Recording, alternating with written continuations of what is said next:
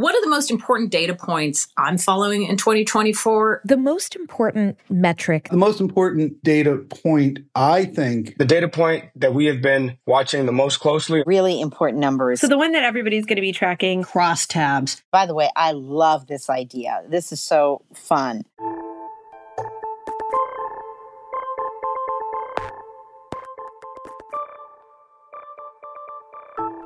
Hello and welcome to the 538 Politics Podcast. I'm Galen Druk. We're going to do something a little bit different today, which I'm very excited about.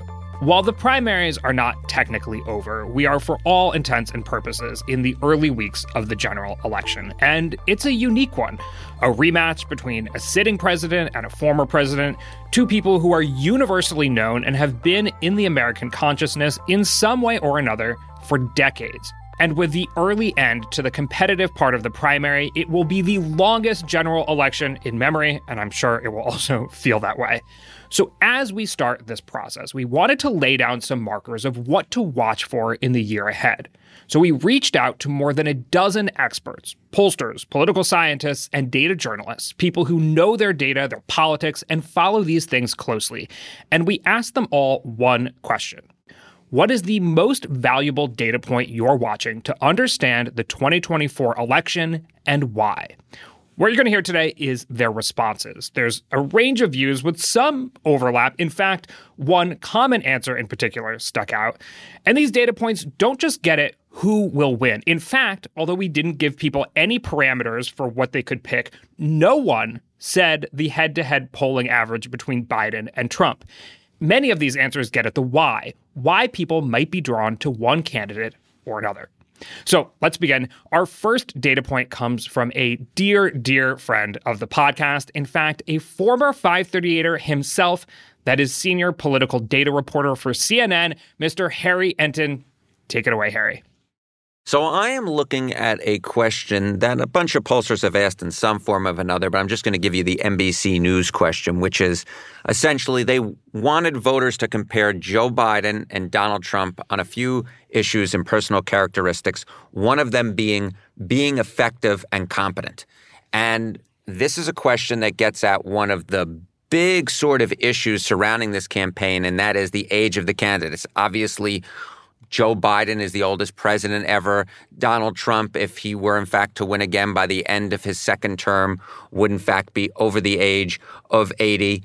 And what we see, why this question is so important, is because right now, Donald Trump is beating Joe Biden on this question by a 48% to 32% margin. This is a reversal of what we saw during the 2020 campaign, in which Joe Biden, in fact, led Donald Trump on this question by a 47% to 38% margin. And I think if Joe Biden is going to want to come back in the polls, because he's trailing right now, he is going to have to be seen as somebody who can overcome the age issue. Right now, most Americans believe that Joe Biden is too old to competently serve another term as president, despite the fact that the economy is doing fairly well, despite the fact that voters prefer him on the issue of abortion, which, of course, was a major issue in the 2022 midterms. If voters do not believe that Joe Biden can be competent and effective, I'm just not really sure how he comes back in this race, despite all of the problems that Donald Trump is facing with the 4 criminal indictments, the questions over his character. Because at the end of the day, in a lot of voters' minds, if you're going to be the president of the United States, you have to be somebody who can actually go in there and do the job. And a lot of Americans at this point, simply put, do not believe that Joe Biden can be competent and effective for another 4 years. So Harry coming out of the gate with one of the big issues of 2024, which is age. While Biden and Trump are similar ages, voters' perceptions of the two candidates based on age are pretty different. So in that NBC poll that Harry mentioned, it actually gets at this explicitly as well. 76% of voters had major or moderate concerns when asked whether Biden has the necessary mental and physical health to be president for a second term. Only 11% had no real concerns. When asked about Trump, 48% said they had major or moderate concerns. Now, the role of campaigns is to try to change perceptions about yourself or your opponent. So, historically, maybe if you're seen as inexperienced on foreign policy or something like that, You try to go abroad during the campaign, beef up on your defense policy, maybe pick a running mate who has foreign policy experience. But can perceptions about age and therefore competence also be changed, and how? So that is something that Harry and also we will be tracking over the coming year. The next 4 responses we're going to hear fall into a category that we're calling the "it's personal" category. They emphasize voters' perceptions of whether this election will affect them personally. Starting us off is another friend of the pod, Kristen Soltis Anderson. You've almost certainly heard her before on the podcast. Kristen is a Republican pollster and a founding partner of the polling firm Echelon Insights, which scores highly on our pollster ratings. Kristen, take it away. The most important metric that I'm watching through this election season is whether or not voters think that it actually makes a difference to them personally whether Joe Biden or Donald Trump wins the election. Now, for people who follow politics closely, it should seem obvious, right? These are 2 very different candidates. And yet for a not insignificant portion of voters, there right now is such dissatisfaction with both of these candidates that if people get to November and they think, you know what, it doesn't really matter, then maybe they stay home. The reason why that's such a big deal is, on the one hand, for Republicans, they now increasingly rely on low propensity, low turnout voters. So people who are more marginally attached to the process, they need high turnout. If people think, well, the stakes aren't really that high in this election, who cares? This is just 2 old guys, that could hurt Trump. But I actually, at this point, think there's even a bigger risk of it hurting Biden. In my latest polling, I've asked this question. Assuming the 2024 election is between Donald Trump and Joe Biden, which of the following do you agree with more? 74% say whether Trump or Biden wins really would make a difference to me personally. Among voters who are Republican, who are older, who are white, who are the types of demographics that are already kind of in Trump's coalition, they are sky high on that. But for the other option, whether Trump or Biden wins really would not make a difference for me personally, 14% of respondents chose that. Another 12% chose unsure. And this is higher among young voters, voters of color, precisely the types of voters that Biden has maybe struggled to connect with a little bit more in the Democratic coalition as of late. So I'm going to keep watching this number. I don't know that the top line number is going to move a ton between now and November. And I do think you're going to see more voters think, oh, yes, the stakes are very high in this election. But if things stay a bit lower among those younger voters, voters of color, the types of folks who are perhaps most likely to be disappointed in both candidates, that could spell real trouble for Democrats in the election. It's an important point that Kristen makes. You know, here in our little world on the 538 Politics podcast, it may seem like everyone is clued in and cares one way or another who wins the 2024 election. But I'll just say, from my personal experience, going out in the field and talking to folks, especially when you're not at a political rally for a Republican or Democrat and, say, in a park or at a grocery store, whatever, you find people all the time who are not clued in and will tell you straight up they don't really care and may not even plan on voting. The United States has one of the lower turnout rates amongst developed democracies. And actually, to Kristen's point, I want to cite some polling from Axios comparing intention to vote between 2019 and now. Now, 49% of 18 to 29-year-olds definitely plan on voting for president in 2024. That's down from 57% who said the same in 2019. 38% of young Black Americans say they will definitely vote this year, compared with 50% in 2019. And 40% of Hispanic Americans say they will definitely vote in 2024, compared to 56% in 2019. So Axios polling comparing the difference between now and 4 years ago, and some striking numbers in terms of the parts of the coalition that we generally think vote for Democrats. Next up, we're going to hear from Ruth Egelnik. She's editor for news surveys at the New York Times. And of course, the Times Siena College polling operation is one of the very best in the country, actually the very best in the country, according to our pollster ratings. Before she was at the Times, she spent 8 years at the Pew Research Center, so she definitely knows her stuff. She shared 2 data points with us, one that probably everyone is keyed into, and another that is probably more specific to her own research.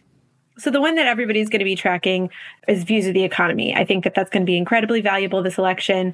There's no question that if how people perceive the economy, not how the economy is actually doing, but how people perceive the economy is doing, gets better, that's going to change the tide for Joe Biden. If it continues to be very negative, then that's good news for Trump, for people who want a change.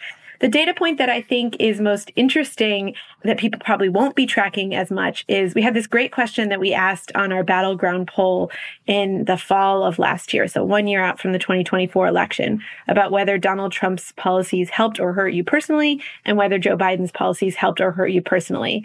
And in that poll, we saw the majority of people saying that Trump's policies helped them and the majority of people saying Biden's policies hurt them. That is a really interesting number to watch. If that stays the same, I think that's generally good news for Trump. If more people start to look back and think that Biden's policies helped them, I think that that's good news for Joe Biden. But right now, we have a majority of people saying Trump's policies helped them. And even among groups that are sort of more traditionally Democratic, you have 30% of Black voters saying Trump's policies helped them. 40+% of Hispanic voters about evenly split, saying Trump's policies helped or hurt them. Women are about evenly split, saying Trump's policies helped or hurt them. So that's a really interesting number to be watching. I really like this point that Ruth brings up because it's unique to the fact that we have a former and current president both running in 2024, which a lot of people have called, basically having two incumbents running. And what makes that so unique is that we can look at the records of both presidents. Oftentimes, one of the advantages of being an incumbent is people can see what your record actually is. You can point to things that you've really done instead of perhaps the harder job of asking people to imagine what you might be like as president. Again, as I've traveled around the country covering the primaries and the debates, you hear time and time again people pointing to specific data points or, ways that they perceived the Trump presidency. They can talk about gas prices. They can talk about global conflicts. They can talk about the border and what it was like during Trump's presidency. And so in some ways, Trump doesn't have to get people to imagine what it will be like for him to be president. People already know. And whether that's perceived through rose-colored glasses or not may be another question. But really, folks are going to be comparing these two candidates based on what they already know about them being president. Next up is Carlos Odillo, the co-founder of X, an organization which uses polling and research to better understand Latino voting trends. You heard him on the podcast as recently as last week. Previously, Carlos served in the White House Office of Political Affairs under President Obama. Here's what he had to say. My favorite question is, who cares more about people like you? That's at the center of what campaigns are trying to do, convince you that I'm looking out for you, I'm caring about you, and the other guy's not. But there is a tug of war between cares on one side and delivers on the other. So who cares about me? But then who do I think is better for American workers? Who do I think gets things done? And that's where you see, especially in this election, in this environment, with these two candidates, Biden and Trump, that tug of war playing out. Among Latinos who we study, the baseline perception of the parties is that Democrats care more, but maybe have a harder time delivering on the things that they are promising you. And that Republicans maybe can deliver more, especially on the economy, but don't really care about you or your life. And you can really understand campaigns better when you understand each party trying to rectify or move the line on that particular question. So you have Democrats in the midterms proving that they can deliver, talking about actions they have taken over the summer in advance of the election. On the Republican side, you can think of classic example, George W. Bush, compassionate conservative, saying, not only do I deliver, but I care about you. And in this election in particular, I think we have reason to believe that people believe Biden cares more, but then when they think through a different lens, they think through the lens of me as a worker, me as someone providing for my family, sometimes that moves to Trump or Republicans' advantage. As Carlos suggests, this is going to be a particularly salient question when it comes to Latino voters. And now Latino voters are the group that swung the most of any racial or ethnic group between 2016 to 2020. That was 8 points in the direction of Trump in 2020. And one of the things that Carlos is getting at here is, are folks voting based on group identity or some of their preferences on policies overall? We know for a long time that there are conservative Latino and Black voters who vote for Democrats in some ways because of that group identity, that sense that this is the party that is watching out for people like me. We've seen some of that break down over the past several years, and one of the big questions for 2024 is whether it's going to continue to break down. Now, on that topic, Terrence Woodbury is a Democratic pollster at HIT Strategies, which focuses on surveying young voters and voters of color in particular, groups that, as we know, Democrats rely on. Here's what he told us. The data point that we have been watching the most closely are perceptions of political power. Pollsters and election observers are always trying to find ways to measure turnout ahead of elections. Vote likelihood and voter enthusiasm have often served as polling metrics to say which groups are more or less likely to participate in upcoming elections. But both metrics, vote likelihood and voter enthusiasm, grossly misrepresent the political participation of the voters that HIT Strategies focuses on, that emerging electorate of young and diverse voters that often engage politics less consistently. In polls, this emerging electorate, due to high social pressure, they are overrepresenting their vote likelihood. And they often underrepresent their voter enthusiasm because, well, how many young people and people of color do you know have been enthusiastic about recent elections? In fact, a young man in Philadelphia 2022 focus group said to me, voting to him is like taking out the trash. He doesn't always want to do it, but if he doesn't do it, then shit will start to stink around here. That doesn't sound like a whole lot of enthusiasm to me, but it also doesn't sound like that young man is not going to vote. And so HIT Strategies has discovered another proxy. Instead of measuring vote likelihood and voter enthusiasm, HIT Strategies measures perceptions of political power, which we have discovered much more accurately predicts who will and will not vote. What does that mean? On every single poll, we ask the question, regardless of how often you vote, how much power do you believe your vote has to make a difference in your community? The higher they perceive their political power, the less likely they are to waste that political power by not voting. In 2022, we were asking this question in Georgia, and 55% of Black voters in Georgia told us that they felt extremely powerful, 55%.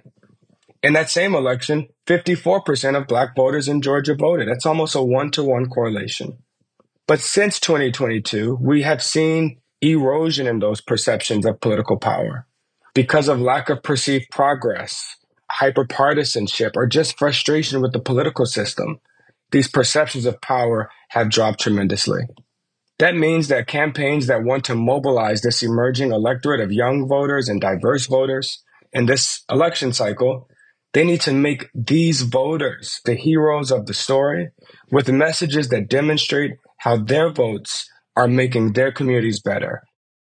In an environment where neither of the two major party candidates are particularly popular, the turnout question is noteworthy. People often say that an enthusiastic vote and an unenthusiastic vote are worth the same. And of course, that's right.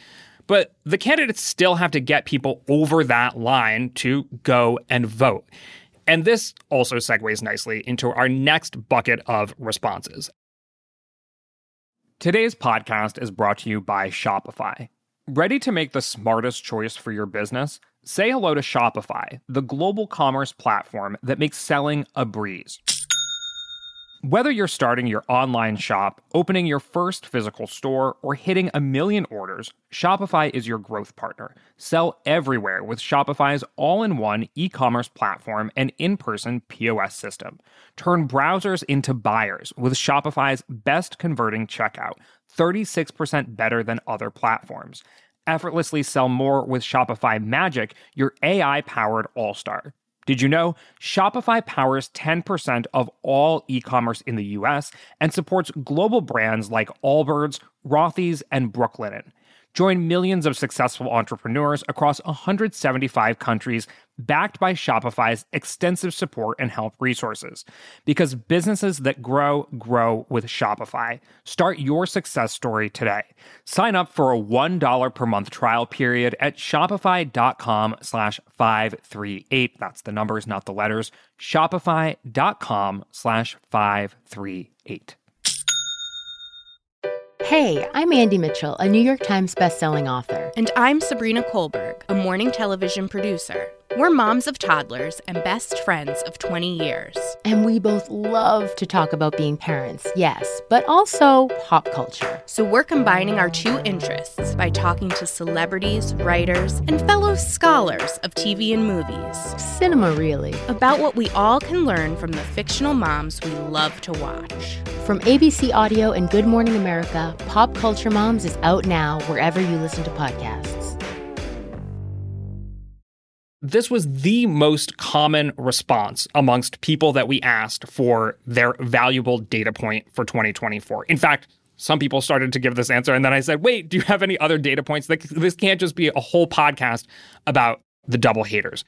This group of voters is often called the double haters. The double haters. Unfave both. Voters that dislike both of them. Whenever a poll has crosstabs, that's what I want to look. The people who don't like either candidate, who are they going for, and how many of them are going third party? At least 5 people told us that they were focused on these double haters or double negatives. I personally prefer double negatives. So let's hear from these experts. Laksha Jain does election modeling and data analysis at the website splitticket.org, which is a great website, by the way. We had him on the show in the fall as part of our Brain Trust of Election Data Nerds, a label that I use with lots of affection. Here's Laksha. This isn't going to be won by which candidate is the one that voters like the most. It's going to be which candidate is the one that voters dislike the least. The ones that disapprove somewhat of Biden. In 2022, per the ANES pilot study, 21% of them said Biden, 29% of them said Trump, and 44% of them said someone else. Voters that didn't approve or disapprove of Biden, 42% said that they would back Biden, and 21% said that they would back Trump. So to me, what that suggests is that the traditional presidential approval-disapproval axis that we tend to see is not as useful as it would have been in the past. If a voter dislikes both candidates, we see that in 2022, a lot of them backed the president's party, even though they disliked Biden and disliked his performance in office. And given how unpopular Donald Trump is, what Joe Biden will be looking for is, can he get voters that dislike him, but also dislike Trump, to pull the lever for him once more? Now, when it comes to that question of how the double negatives are feeling today, we have some recent polling from a pro-Biden super PAC, Unite the Country, which focused specifically on the battlegrounds in the upper Midwest. Well, we don't need to get into the debate about whether Pennsylvania is the upper Midwest, but anyway, Michigan, Pennsylvania, and Wisconsin. And what they found was Trump leads Biden 51% to 48% amongst voters who have negative feelings about both of the candidates. Now, if this question of how the upper Midwest will vote in an election where both candidates are pretty disliked reminds you of another recent election, you are not alone. Adam Geller is a Republican pollster. He also said double negatives. In particular, he said we should look beyond head-to-head polling among these voters and look at how they perceive the candidates on the issues and their fitness for office. Adam isn't affiliated with the Trump campaign this cycle, but he was a pollster with Trump's 2016 campaign, and he said this election reminds him of 2016. I was doing some of the Trump campaign polling in some of the Midwestern states like Michigan and Wisconsin, and that crosstab of unfavorable to Hillary Clinton and unfavorable to Trump was pretty telling. It didn't necessarily manifest in the ballot. We weren't looking at the ballot. We were looking at different attributes. And so, for example, the recent NBC poll that just came out, where they test how each candidate, Biden or Trump, how voters trust each of the guys on the following issues. And it was the economy, the border, and then having the mental and physical capacity to be president. Those are really telling. Voters tend to be a little bit more honest when it comes to which candidate they trust more on this particular attribute or that particular attribute. When it comes to the ballot, people get a little bit defensive, get a little bit, I'd rather not say, I'm still undecided. They may not be undecided. If you look at the crosstabs of some of those undecided voters, you can pretty much figure out how those undecideds are going to distribute. That's going to be the key piece of data I'm looking at. That's not to say that things like presidential job approval are less important. Job approval is always important. It really does correlate with re-election. Vote enthusiasm is always important and can be very, very telling. Although with me, I look at vote enthusiasm as a little bit different these days because we're no longer in a country where everything is a election day vote. There's so much vote by mail and so much ballot collection tactics that are done. So I think enthusiasm waters down a little bit. There's going to be a lot of voters who are not satisfied with their choices. We always hear the lesser of two evils and all that. But this large swath of voters who is not crazy about Joe Biden, not crazy about Donald Trump, they're going to vote anyway. What I want to know is among unfavor both, where they see these candidates on the economy, on border, on foreign affairs, on the war, and who has the mental and physical capacity to be president. Not to do the both sides thing here, but you just heard from a former Trump pollster. Now you are going to hear from a former Biden pollster. So Linda Lake was one of Biden's two main pollsters in 2020, and her firm is called Lake Research Partners. She gave two answers, one of them being the double negatives, and the other being a particular group of voters that may fall into the category of double negatives, but is particularly key for Democrats. Right now, the best news for Democrats is that we are winning the double haters by 6 to 10 points. And that's a number we need to keep and expand on. These are voters who are lower information. They are hard to break through because they don't like either candidate. And they often vote character as much as issues, and they're economically insecure. So that leads to an obvious roadmap to winning them. The second number, if I may, is the enthusiasm gap. Right now, Trump voters are more enthusiastic. Not all Republicans, but MAGA Republicans are more enthusiastic than Democrats. Enthusiasm relates to turnout. We have very high turnout among our activists, but we are looking at some real problems with turnout with cross-pressured voters, younger voters over the war in Gaza, young African-American men targeted by the Trump campaign, young Latinos. There's a group of voters that I think no one is talking enough about that is the secret sauce to breaking through on this enthusiasm gap. And that is what I would call the low income wage, low working wage voters, the raise the wage voters, if you will. These are voters who come out for initiatives, for example, that increase minimum wage or do one fair wage, and those initiatives are on in a number of states, including key states like Michigan and Arizona.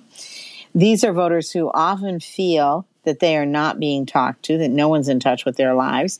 These are not voters that you can do a victory lap about how great this economy is, because they're still really struggling. And these voters number in the hundreds of thousands in every key swing state. Hundreds of thousands of raise the wage voters do not turn out to vote in states where the margin is 10 to 20,000. If we can get them out to vote, and when they do vote, they vote Democratic, then we can ensure a victory in this election. And just to put some numbers to that point about enthusiasm amongst voters, USA Today's Suffolk University asked in a poll from January of 2024, on a scale from 1 to 10, 1 being very unenthusiastic and 10 being very enthusiastic, how do you feel about your party's candidate? 44% of Republican primary voters gave Trump a 10. 18% of Democratic voters gave Biden a 10. Nearly half of Democratic primary voters were at a 6 or lower. So definitely an enthusiasm gap there. We will see how that progresses. But let's move on to somebody who gave us an answer that was in a similar vein to this double negative trend, but slightly different. Amy Walter is the publisher and editor-in-chief of the Cook Political Report and a frequent contributor to PBS NewsHour. She's been doing political analysis for more than 25 years. You have likely heard of her or from her before. She said she's looking at the close cousin of double haters, which is the somewhat disapprovers. Voters that I've called the meh voters.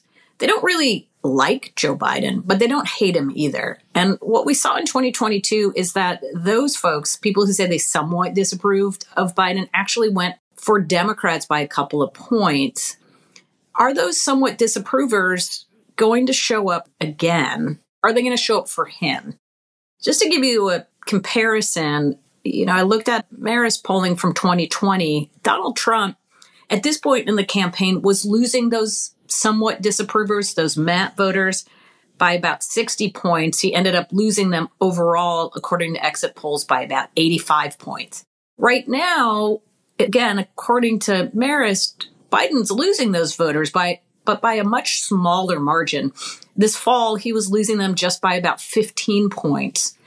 Why does this matter? Well, because we use job approval rating sometimes as a sort of stand-in for whether or not that incumbent president has enough support to take him over the finish line. Anything close to where Joe Biden sits right now would seem to be certain political disaster. But what if the job approval rating we're seeing isn't telling us the whole story, especially if some of those people who right now, they're pretty meh on Biden, decide that they'd rather support him than they would Donald Trump. Meh voters might break for Biden, but he would be in a much better position if he turned some of those somewhat disapprovers into actual approvers. Bill McInturff is the co-founder of Public Opinion Strategies, a Republican-aligned research and polling firm that has represented governors, senators, and members of Congress for over 3 decades. To me, the most important question and data to track in 2024 is Joe Biden's job approval. He's an incumbent president. He's running for re-election, and job approval is the best predictor of the final result. Since 1992, we have a last final weekend number in terms of job approval. In 5 different incumbent re-elects, the final NBC number compared to the final actual number for the president has been within a close margin of error. And so right now, Joe Biden, in our data, is at 37%. He's around 40%, and the RCP, or the 538 average, that's too low. He can't win a re-election in a two-way race, even with some third-party vote, with that kind of job approval. He's got to be back up at least in the mid-40s. There's always a chance between Trump's troubles. You have a Democratic convention. You may or may not have debates. There are certainly episodes where an incumbent president can try to watch your job approval go up. But if Joe Biden's job approval is still hovering around 40%, I'm sorry, I don't see how he gets reelected. If his job approval is up around 48, I think he's the favorite. But that's a lot of difference in between. So to me, incumbent reelect, most important thing, job approval. To be clear, there's some debate today over how much significance we should be placing on approval ratings. The argument is that people are pretty down on politics, and as we know from past recent elections, some people may disapprove of a candidate, but may still end up voting for that candidate or that candidate's party. Now, that's a caveat, but if you do look back at history, there is no precedent for a president with Joe Biden's approval rating winning re-election. He is currently at about 39% in our polling average and has not significantly improved in months. Now, we heard from Democratic pollster Celinda Lake that she is particularly interested in one group of voters, that is, people who are motivated by economic issues like minimum wage and will turn out for a referendum on that issue. The next pollster that we talked to, Brent Buchanan, is also interested in one particular group within the electorate that is key for Republicans. He's the founder and president of Signal, a polling and predictive analytics firm serving Republican candidates. According to 538's pollster ratings, Signal is the most accurate private polling firm amongst those in our sample. Here's what he had to say. Well, it starts with educational attainment level. If you go back 20 years, non-college educated voters, working class folks were the base of the Democrat Party. With Trump really solidifying it, has become more the base of the Republican Party. And so we're not just looking at educational attainment, we're actually looking at gender within educational attainment. And if you look at where do Republicans do the best, it's non-college educated males. And then where do they have room for improvement? It's non-college educated females. And this group of voters tends to be much more inflation, economic, crime, other things you've seen Republicans talk about. They're much more sensitive to those topics. And college-educated women have kind of become a complete inopportunity for Republicans. So that's why we're really looking at what are non-college educated female voters doing. To again put some data to that, according to the American Enterprise Institute, non-college educated white women supported the Republican Party in the 2022 midterms by a 61-37 split. That's compared to college-educated white women who supported the Democratic Party by a 56-42 split. All right, we are now at the final expert that we reached out to for this project, and you may have noticed something. Not many of these folks talked about the issues. Now, that's where friend of the podcast, Julia Azari, comes in. She's a professor of political science at Marquette University and a frequent contributor to 538. Her research focus is on American political parties and the presidency. And here's what she had to say. I will be looking at the responses to the Gallup poll question about the most important problem facing the United States. I think we're in a campaign where it's really up for grabs what the main issues and questions are. Most presidential campaigns are kind of a referendum on the incumbent, and that tends to come down to the economy. But right now we're in kind of an unusual situation, partly because we have two sort of incumbent presidents, with Trump running as the most recent past president. That list is topped by issues like immigration, government and leadership, and even the state of American democracy. All of these have different implications for the terrain on which this campaign will be fought. I think both parties may think that they have some advantage in the immigration issue, but certainly I think Republicans will see that as an advantage for them to emphasize that issue. Government and leadership could also be a referendum on the incumbent administration, on the Biden administration. But on the other hand, if, as it seems the Biden campaign wants to do, they're able to frame the issue of the election around democracy, that could be more favorable for them. So I think I'm going to be watching that issue to see what types of campaign frames and emphases are landing with the American people.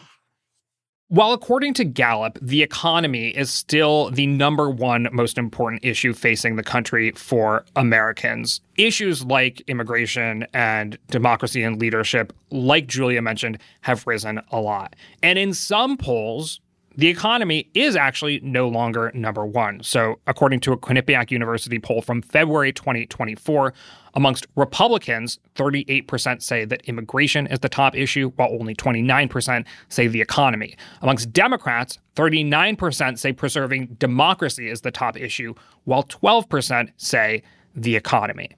You can look at this perhaps in two different ways. On one hand, the economy has materially improved, and not just it has improved on the ground, but perceptions of the economy, according to consumer sentiment data, have also improved. So that's perhaps the good news for Joe Biden.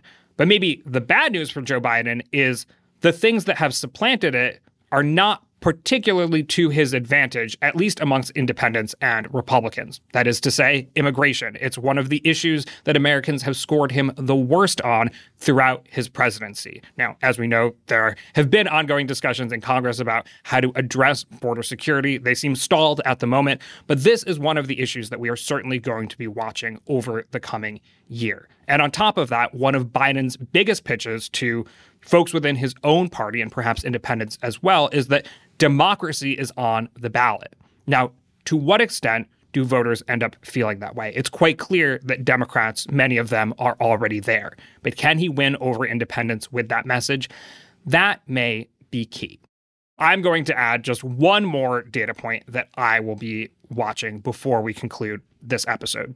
And it relates to the double negatives or double haters question. For these folks who have an unfavorable view of both Biden and Trump, they can do one of four things. They can not vote, they can reluctantly vote for Biden, they can reluctantly vote for Trump, or they can vote third party.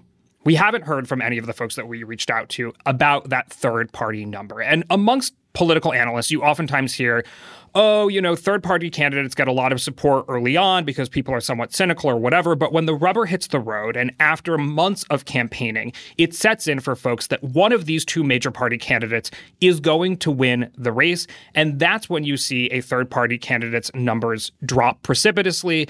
And ultimately, they get support that ranges in the low single digits. Now, that does oftentimes happen, but that does not always happen. 1992 with Ross Perot is, of course, a prime example.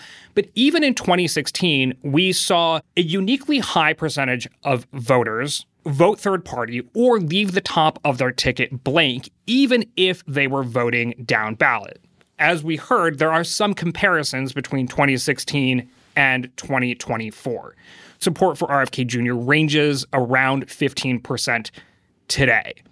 As we progress through this process, I'm going to be watching how much support he maintains along with some of the other potential candidates or people who have already announced. And this gets at also the point about Biden's approval rating. You know, he is at around 39% in our polling averages. In the polls where RFK Jr. gets about 15%, Biden's support is right at around 39. When you take RFK Jr. out, then you get more of those people who have an unfavorable view of both Biden and Trump holding their nose and just picking one.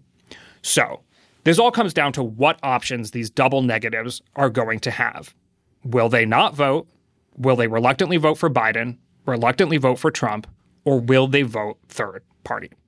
And with that, it's a wrap for our most valuable data point, at least for the beginning of 2024. Maybe we will come back to these folks and ask them again throughout the year, most especially after the election is over. We can come back and see how these data points performed. But that is it for today. So thank you to everyone that we talked to for this episode: Harry Enten, Kristen Soltis-Anderson, Ruth Egelnik, Carlos Odillo, Terrence Woodbury, Laksha Jain, Ramesh Ponnuru, Adam Geller, Celinda Lake, Amy Walter, Bill McInturf, Brett Buchanan, and Julia Azari.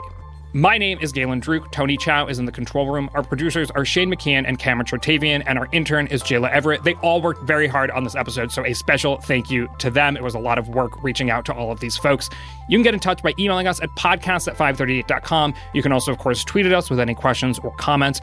If you're a fan of the show, leave us a rating or review in the Apple Podcast Store, or tell someone about us. And also, if you have a data point that was not mentioned here that you want to throw out that maybe we can bring up on a future episode, please email us, podcast@538.com. You can also tweet at me at Galen Druk. Thank you for listening, and we will see you soon.